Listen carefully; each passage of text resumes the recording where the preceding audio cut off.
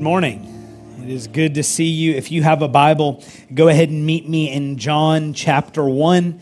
John chapter 1 is where we'll be together this morning. And we're going to look at verse 3, but we're going to read the first 5 verses of John chapter 1 together here in just a minute. And just by way of introduction, if you are new with us, man, we are glad that you are here today.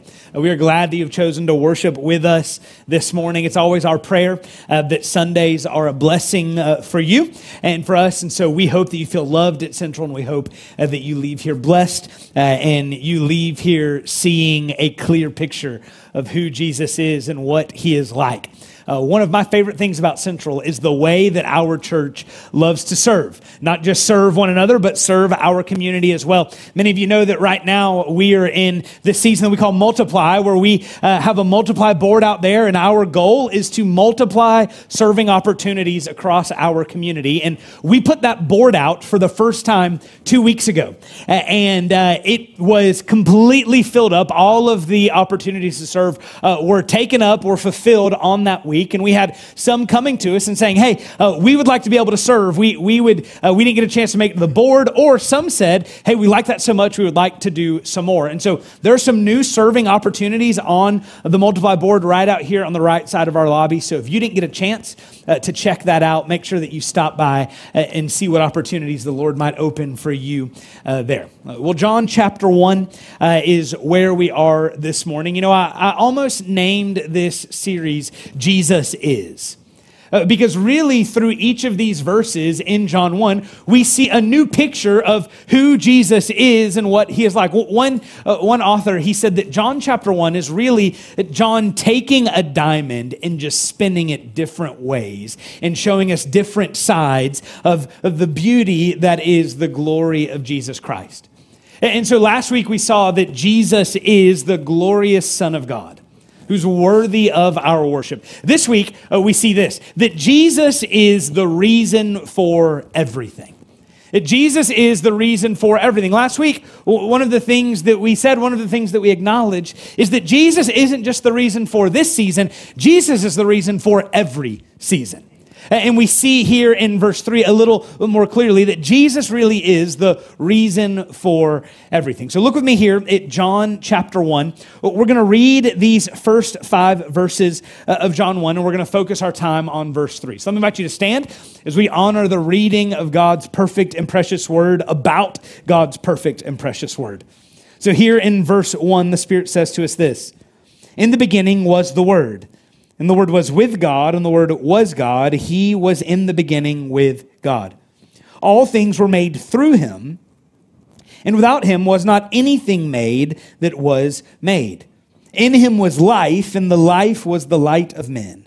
The light shines in the darkness, and the darkness has not overcome it." This is God's word. You can be seated. Would you go to the Lord in prayer with me this morning? Father, we are grateful today for Jesus. Father, we are grateful for the advent of Christ, the coming of Christ.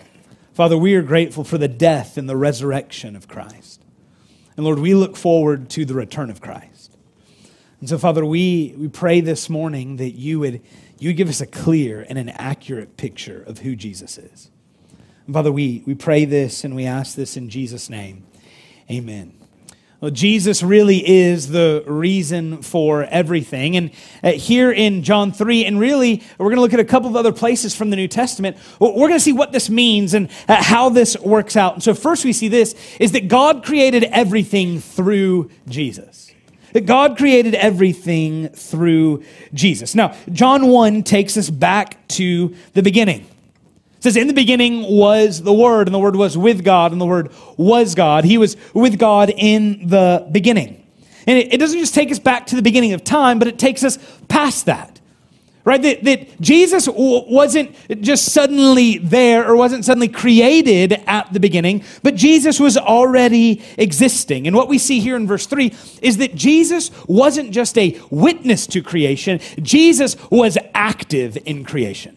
Jesus is what theologians call the agent of creation, that God the Father spoke and God the Son, his word, did. He acted, he created. So look here at verse 3. He says all things were made through him. It's a simple enough statement that everything begins with Jesus. There's nothing that did not begin with him. He says here in verse 3, all things were made through him. That all things, that is everything. There is nothing in all of creation that did not begin with Jesus.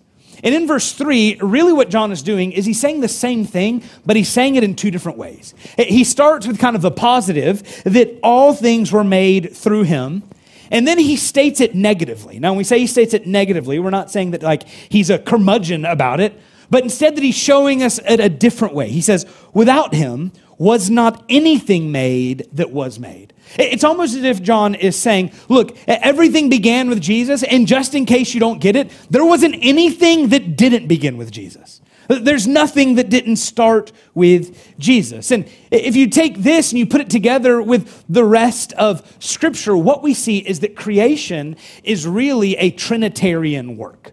That creation is the Trinity at work, God the Father, God the Son, and God the Holy Spirit. That God the Father spoke, and his word, Jesus Christ, God the Son, did the work. God, he always creates by speaking, and John shows us that the word that he speaks is Jesus. That whenever we speak, we're communicating. When God speaks, he's communicating, and the way he has communicated is more than just in words and phrases. The way that God has communicated is in Jesus Christ. He's the agent of creation. The Father decrees and the Son does. We think about this, what we see is we see the power of Jesus at work. See, the greatest need that you and I have this morning is this, is that we would have an accurate picture of Jesus. I can think of nothing more dangerous than to leave this place this morning and having a wrong idea of who Jesus is. Having a wrong picture of what Jesus is like. See, Jesus is powerful enough to create everything out of nothing. I'm not even powerful enough to put IKEA furniture together with an instruction manual. Right? I get angry halfway through it. I throw the instructions out, and I just know I'm going to have leftover pieces at the end. But understand, when Jesus created, he did not need a kit. When Jesus created, he didn't need an instruction manual. When Jesus created, he didn't need any help. No, when Jesus created, he stepped out into nothing. He looked at nothing, and he created everything. And how did he create? He spoke. Right? He spoke what the Father had told him to say. This is the same way that Jesus works today. Jesus does not need your help or my help to be powerful. He simply is. He's powerful. See, Jesus continues to work in the world that he created. And what's amazing is he works through his people. He works through us. But what's even more amazing is that Jesus, he's not looking for the person with talent. He's not looking for the person with skill. He's not looking for the person with know-how. No, he's looking for the unlikely. He's looking for the unexpected. In 1 Corinthians 1 and 2, Paul paints this picture of how the Lord has decided to work in the world.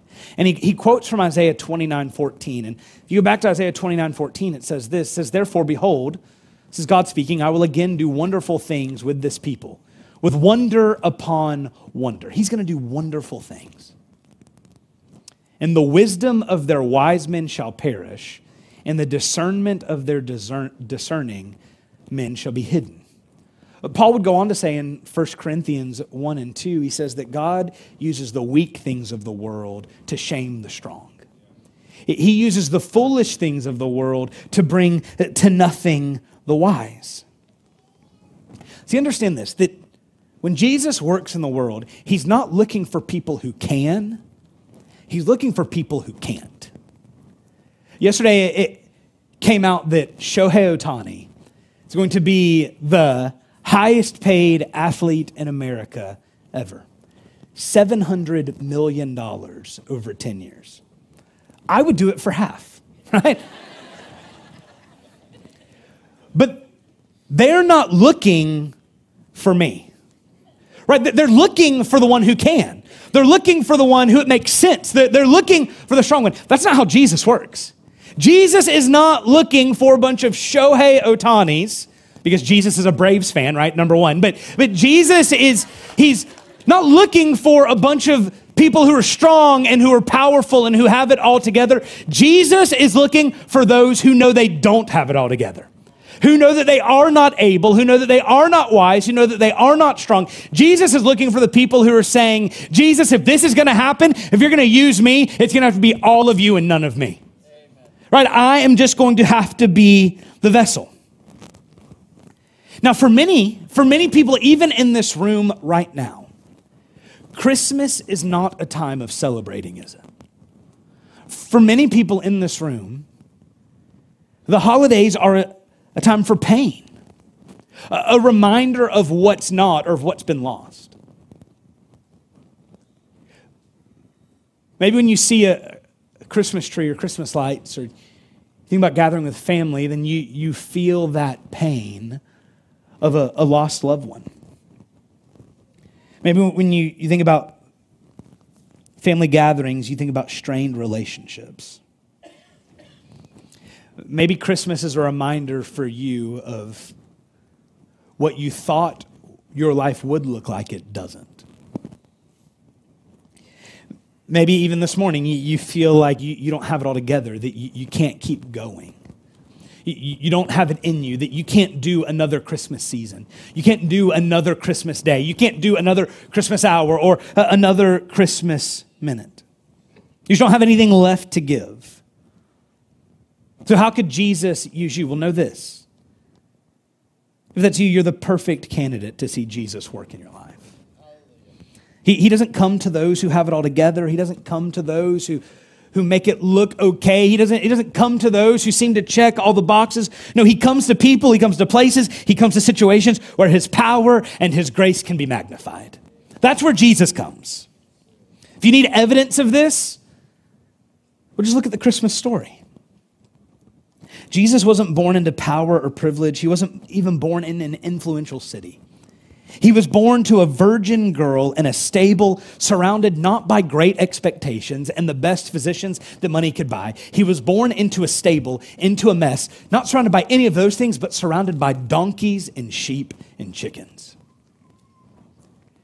He came to a place of no renown, no expectation. He came to a place that didn't make sense, in a way that didn't make sense, to parents that didn't make sense. And this was the way that he would save the world.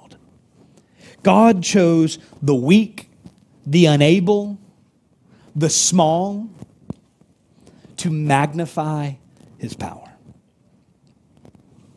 You might feel like there is no way that God could use you for anything. That you have messed up, you are broken, all of these things. You might feel like there's no way God wants anything to do with you. Understand this, that you are the perfect candidate to see the power of Jesus. Could you be where you are so that you can see God do what you otherwise would not have noticed? It's easy to long for what other people have, isn't it? Especially at Christmas. We wish that we could be like that family over there, that family over there. They look like they have it all together. I wish that I could give my kids more presents. I wish that I had kids to give presents to. I wish that my family looked like this or my situation looked like that. To remind you of two things.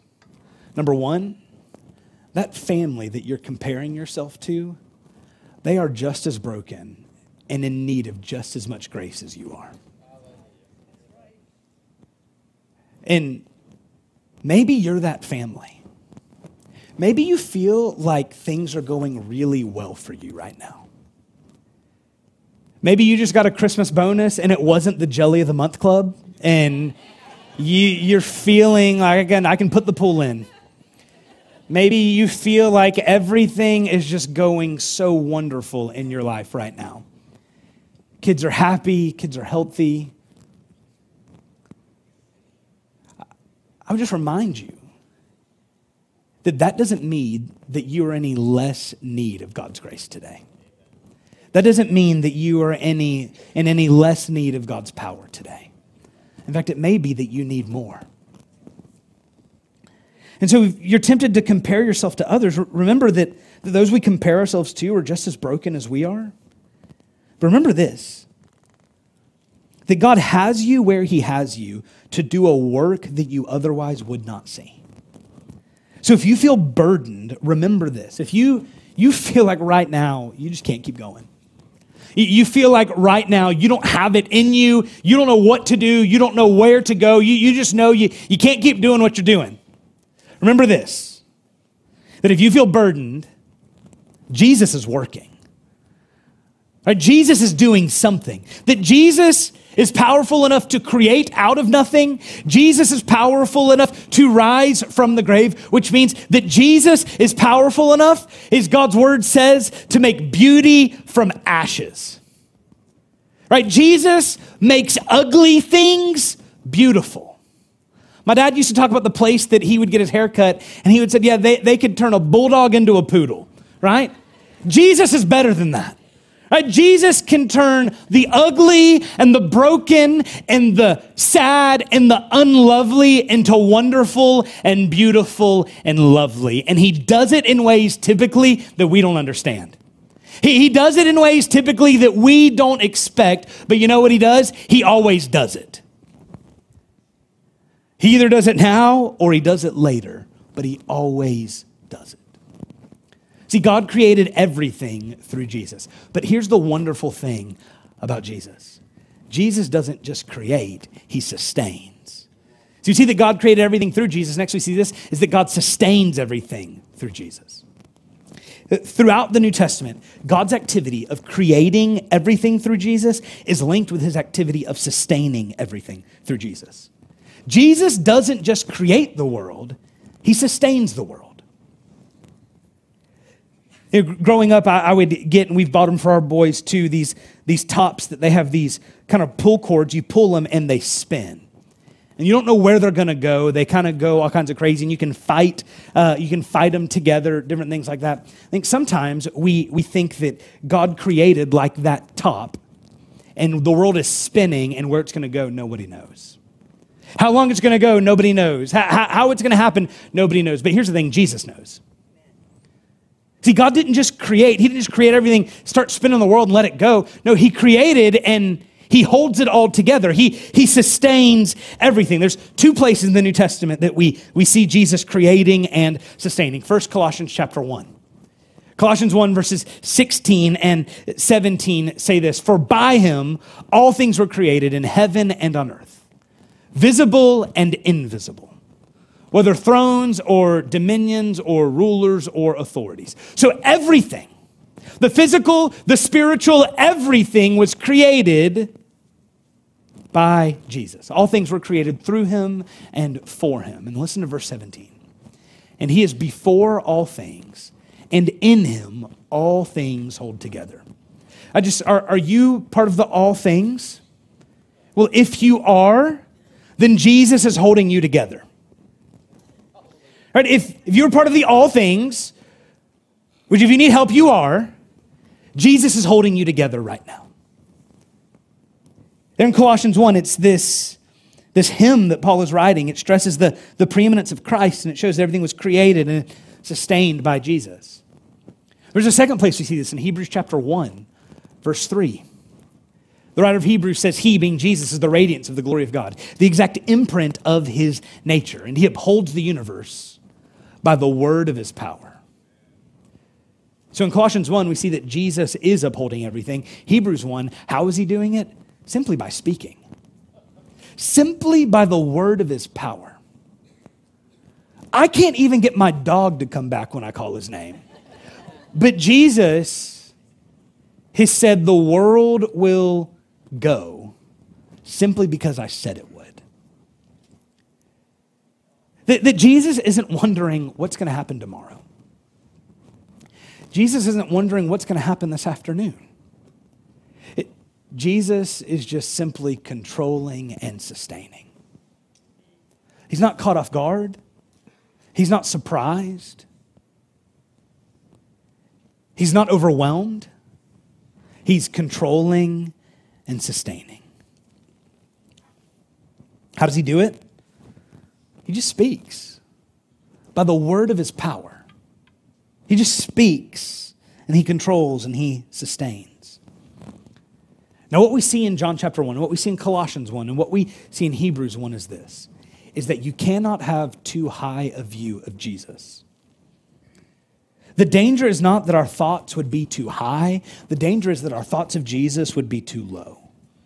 So our understanding of who Jesus is, it must be shaped by the Bible, not shaped by all of these other things. Sometimes we shape our understanding of who Jesus is based on what we hear other people say. But our understanding of who Jesus is has to be shaped by the Bible. Sometimes we shape our understanding of who Jesus is based on things that we see. Well, I've seen this TV show, or I've seen that movie, or I've seen this or that, so that must be what Jesus is like. Sometimes we shape our understanding of who Jesus is based on what we think and what we feel.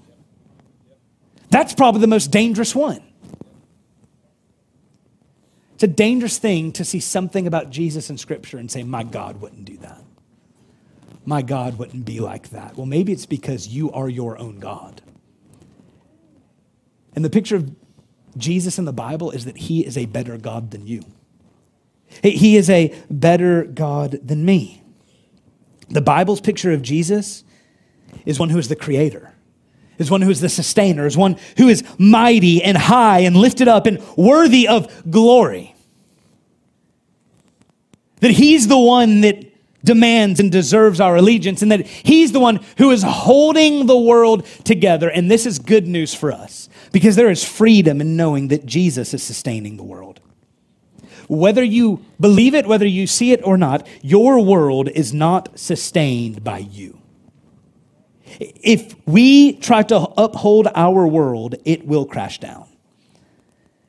But Jesus invites us to trust that he is able to sustain our world.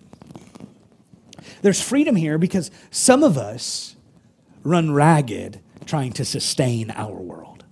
Some of us run ragged trying to hold our world together.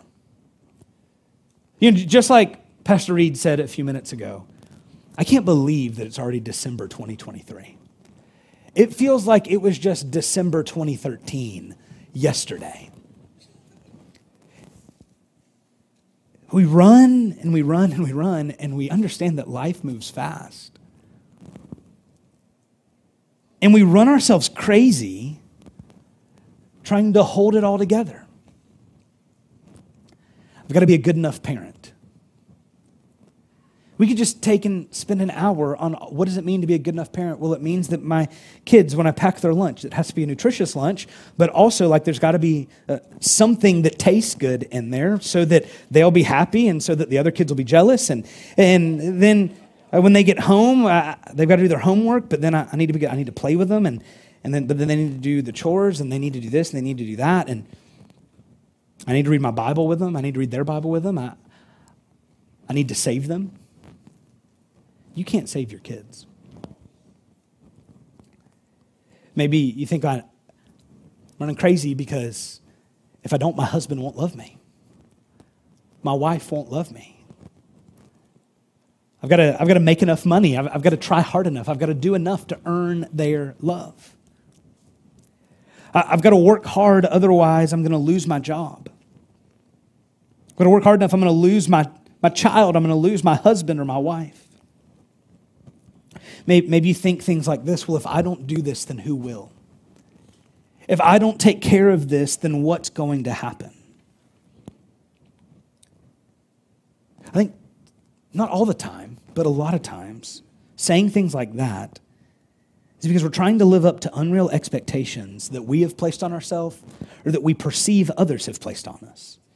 And when we do that, we're trying to be what only Jesus can be. Now, this is not an excuse for laziness. This is not an excuse for abdicating responsibility. Instead, this is a call to understanding the role and the responsibilities that God has given to you. You know, I'm convinced that when the Bible says that Satan is crafty, it's true. I think that's a good habit to have. The Bible says it. We should believe it. And I think one of the great tools that Satan uses is busyness. Whether it's perceived or actual busyness, but busyness. We stay busy doing this and we stay busy doing that only to realize that the urgent has replaced the important. Can I just be honest with you? This is where I am right now. This is where my family is right now. And it's on me that we have allowed really good things to crowd out the important things. We have let what feels so urgent, but is really pointless, take over our lives. What happens when we do that is our priorities become confused. How different would your life look if Jesus set the priorities? And we all want to say, well, Jesus does set the priorities of my life, but at least what I do is I take my priorities and I baptize them in Christian speak and I make them Jesus' priorities. Right? That, well, the Lord's opened this door and I need to walk through it because I want to be faithful to the door that the Lord has opened. You know, a lot of times opportunities are distractions in disguise. All right, that I've got to walk through this door. I've got to do this. I've got to do that. But when we confess that Jesus is the sustainer of our lives and of our world, here's what we're doing. We're inviting him to set our priorities. It means that we don't live as if it all depends on us, because it doesn't. It all depends on Jesus. We're free to give up control and trust that the agenda that Jesus is setting for our lives is the right agenda. That if we have trusted Christ, then our first responsibility, our first priority is to abide in him. If by his grace he has given us a husband or a wife, then our next priority is to, husbands, love your wives as Christ loved the church. And Christ to follow your husbands as the church follows Jesus. If God has been so gracious and so kind as to give us kids, that we understand the responsibility that is, that we seek to make disciples of our kids, to help them love Jesus, but we understand that we can't save them, Jesus must. Parents, your responsibility with your kids is not to make them the next Shohei Ohtani or the next Michael Jordan or the next Tim Tebow or the next this person or that person. Your responsibility for your kids is not to make sure that they get good enough grades so that they could get into Harvard or so that they could get into whatever college it may be. Your responsibility with your kids is to help them make it to heaven. One day we will stand before the Father and he's not going to ask, what was the rookie baseball average and how many bases did he steal in third grade? He's not going to ask, what was the GPA in elementary school? He's not going to ask you, did you study long enough? Did you try hard enough? No, he's going to ask you, were you faithful? Were you faithful? And I think that we should help our kids succeed in school. I would love it for my kid to make $700 million over 10 years. I would retire, right? But the goal is that they would love Jesus. And maybe you feel weight on that. Man, I've got to be a good parent. I've got to be a good Christian. I've got to be a good this. I've got to be a good that. Some of the best parenting advice I ever got was, if you want your kids to love Jesus, well, then you love Jesus and have fun with your kids. If you love Jesus and you have fun with your kids, the Lord will take care of the rest. You know, if someone looked at your calendar, would they know that you follow Jesus? It might be a strange question to ask. Well, how would my calendar reveal whether or not I follow Jesus? Well, Jesus says, where your treasure is, there your heart will be also. And I can't think of a greater treasure that we have than time. You can make more money. You can't get time back. If I opened up the calendar on my phone for you to see today, you would see all kinds of colors and bubbles and all kinds of things going on. I live or die by that calendar. If it's not on there, it's not happening. And other people, they have access. They can put things on onto my calendar. Anna can put things onto my calendar. Those are the only good things, right? The people here at the church can put things onto my calendar so that I don't miss this or so that I don't miss that. Sometimes I look at my calendar and I feel overwhelmed. Everything looks so urgent and so mandatory and so weighty. And sometimes I look at my calendar and I think, why did I say yes to this? Why am I doing that? What's going on here? It feels crushing. Here's some good news for us today is that Jesus never gets overwhelmed. He can sustain the world and never break a sweat. There's freedom in knowing that you don't have to be the savior of your calendar. You don't have to be the savior for anyone else because Jesus already is. And so instead of trying to be everywhere, for everyone, for everything, maybe we should just stop and be with Jesus. Maybe we should just stop and ask him, Lord, what would you have me to do? We leave everything else with him. Maybe before we say yes to things, we pray, Lord, would you have us do this? Would you have me do this right now? Before we say yes to that commitment, Lord, I know that's going to be a long commitment. Would you have me say yes to that right now? Can I be a faithful steward of what you've entrusted me with if I say yes to this, or is it going to get in my way? See, you don't have to sustain your world yourself. Jesus is already sustaining your world, and he's doing a better job of it than you are.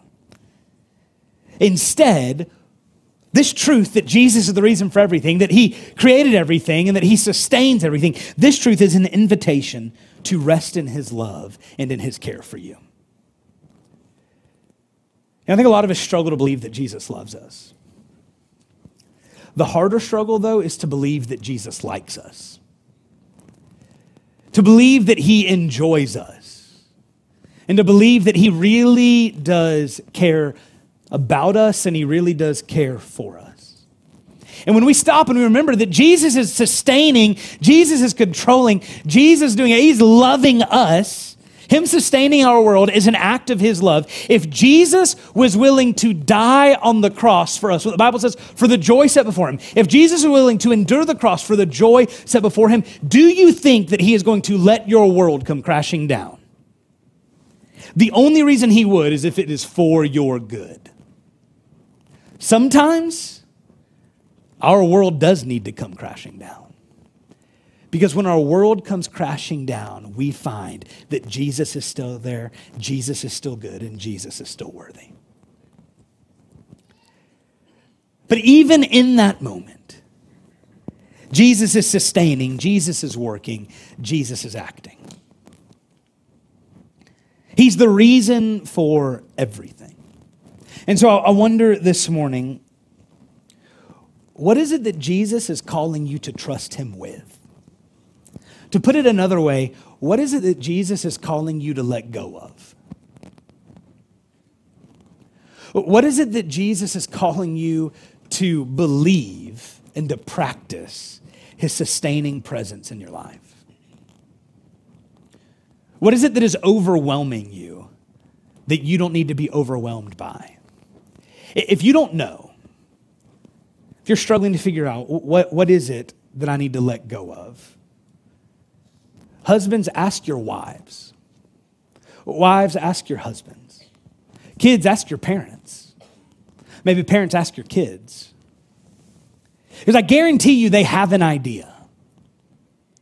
What is it that you need to let go of? And you just need to practice the belief that Jesus is the sustainer. That you need to encounter, you need to see that Jesus is the sustainer. For some of us, what we need to let go of is trying to save ourselves. For some of us, for too long, we've been trying to be our own savior. Maybe you might think, well, I know that God created everything and Jesus sustains everything, but I've got to save myself. I've got to be good enough. I've got to try hard enough. I've got to be strong enough. I've got to do all of these things. Here's the beauty and the wonder of Christmas. Jesus created everything, he sustains everything, and he came to us to die for us so that we would be saved. The creator of the universe became like us so that he could die in our place, taking our penalty for our sin that we have committed. He takes it to the cross, buries it in the grave, and then rises 3 days later. And so some of you need to stop trying to save yourself and you need to trust in Jesus. For some of us, and I think Christians are susceptible to this as well, maybe it's not that we're trying to save ourselves, but we think someone else can. Or we're not trying to sustain ourselves, but we sustain our world, but we think that someone else can sustain our world. No president is going to sustain your world. No boss, no husband, no wife, no child, no anyone. That's Jesus' job. Jesus sustains. Maybe right now you feel beaten down. You feel broken and maybe you're recognizing I've been trying to sustain myself and I can't. Or maybe you feel like the reason Jesus isn't going to sustain you is because you're not worthy. You feel like, oh, Jesus couldn't love me. Jesus couldn't love someone like me. I'm unfaithful. Ethan, Jesus isn't going to love someone like me. You don't know what I did last night. You don't know what I did yesterday. You don't know what I did this week or this month or this year. You don't know what my past looks like. There's no way Jesus is going to work for me. There's no way Jesus is going to show up for me. Well, the promise of the gospel is that's exactly who Jesus has come for. That's exactly why Christmas is good, is because Jesus came to people like that. Jesus didn't come for the well, he came for the sick.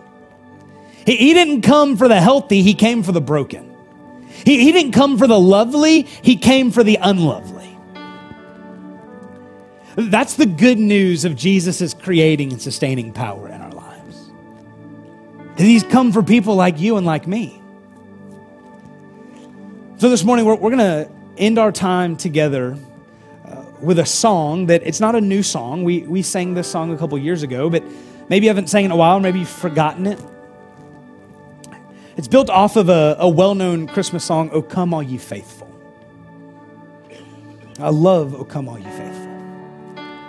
But oftentimes, if I'm honest with you, I don't feel like the faithful, I feel like the unfaithful. I feel like the one who isn't worthy, I feel like the one who shouldn't come.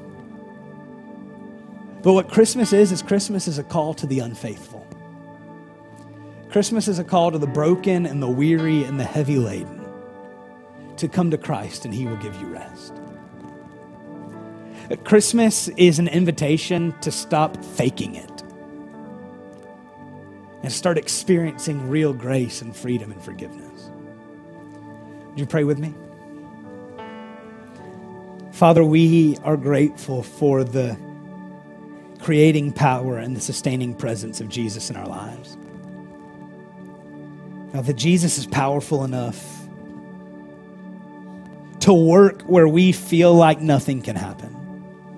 He's powerful enough to work in people like us who don't have it all together, who don't have it all figured out, who don't have it all in order, who don't have it all in line. But God, none of that scares you. And so, Father, I pray this morning that we would find great rest and great comfort in the creating and sustaining power of Jesus Christ.